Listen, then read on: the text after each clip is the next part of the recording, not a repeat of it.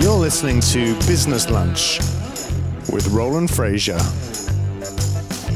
This is your seat at the table. Welcome to the show. This is the producer Darren Clark, and we are back with another snack-sized episode from Roland Frasier. Thank you for tuning in, and we appreciate your time and appreciate you hitting the subscribe or follow button wherever you're listening. Today, Roland will help you think more creatively, axe assumptions, and achieve better win-win scenarios in your deal making.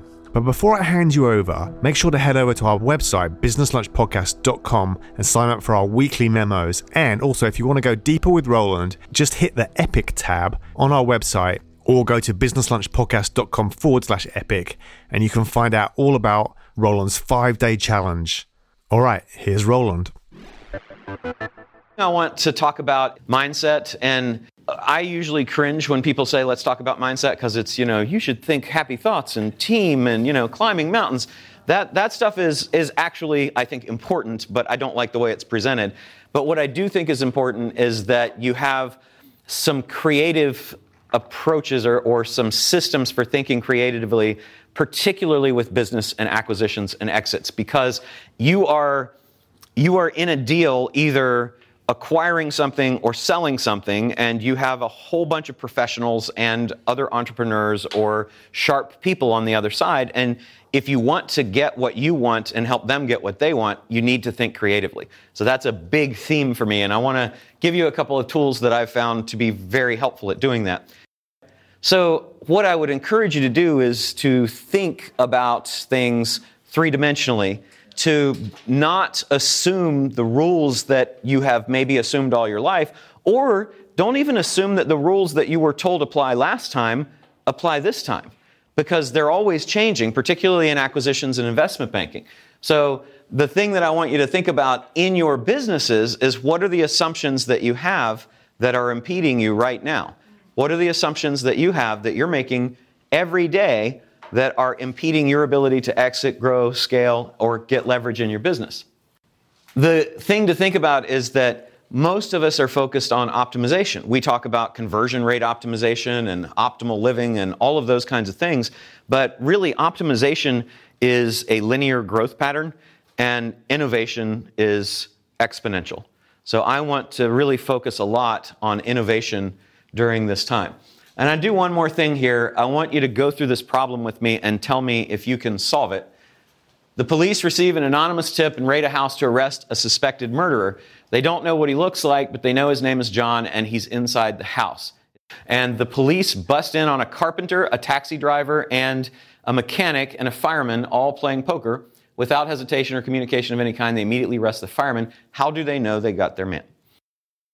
We assume that carpenters, taxi drivers, and mechanics are what? Are men, right?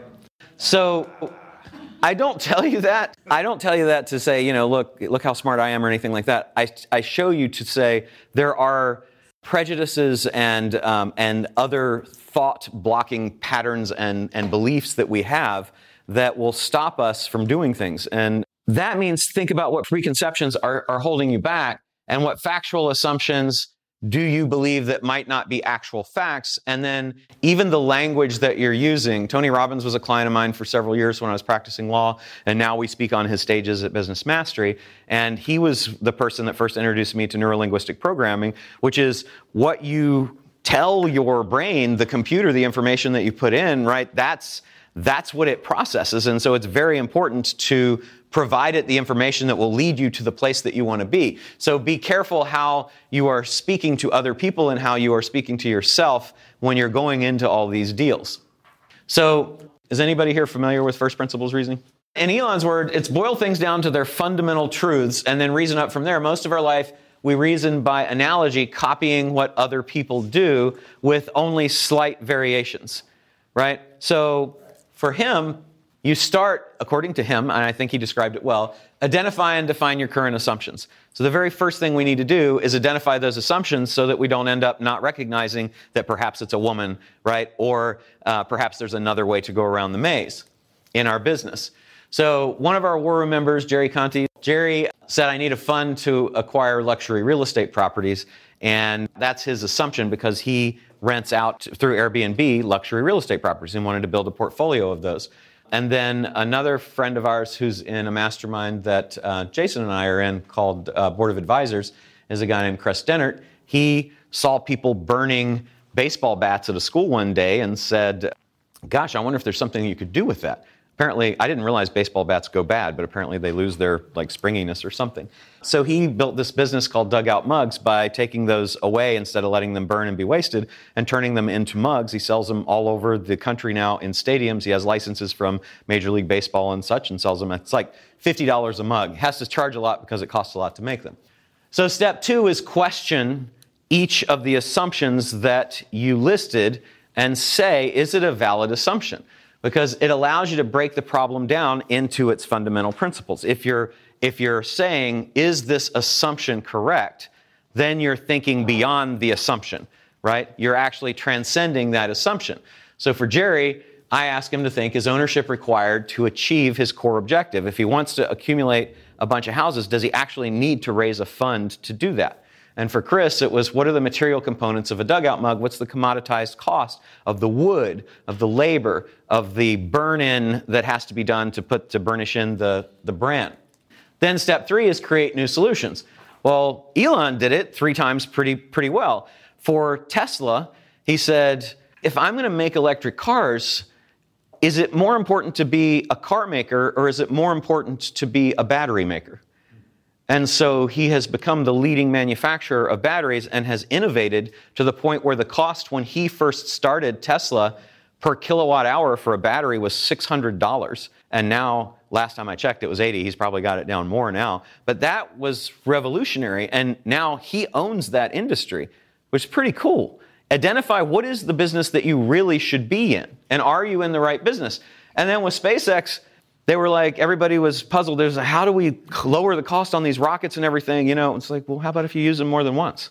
Pretty basic, right? And then what if we could send money by email? So 3 huge businesses that he was able to build using this first principles reasoning.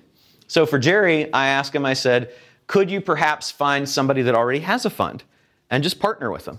Then it saves you all of the hassle. Raising funds is not your core skill, and you've got everything you need to buy them. Or maybe you could find a bank that already owns a bunch of real estate properties and show them that this is a better way to monetize it than liquidating them at sub-market prices. Or maybe there's a broker that you could partner with that would be able to do this for you. Lots of options. And then following Elon's lead with the commoditized costs of the elements of a battery, for Chris, it's like, look at all the different individual commoditized costs of those things that make up that thing. And maybe you don't even need to use bats. Maybe the mugs just have to look like bats. I mean, do they actually have to be recycled bats? Is that a big selling point for you? And maybe you could source the wood and the manufacturing and everything and do it overseas and take your costs down 90%, because I think you could.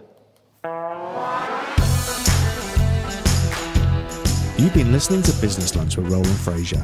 If you're enjoying the show, let us know by subscribing and leaving a review.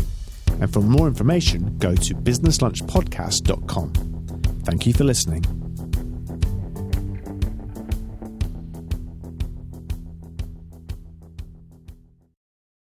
What if 3 days could change the course of your business in 2023? Get Scalable Live is where you'll gain great clarity on the next steps that will help you create the business, life, and wealth you deserve. Connect with business owners and entrepreneurs just like you, hungry for advice, proven strategies, and necessary connections to grow a business. Literally million-dollar conversations are happening in the hallways, in the bathrooms, across tables. Get Scalable Live at Fairmont Austin, November 2nd through 4th. Tickets are on sale now at GetScalableLive.com.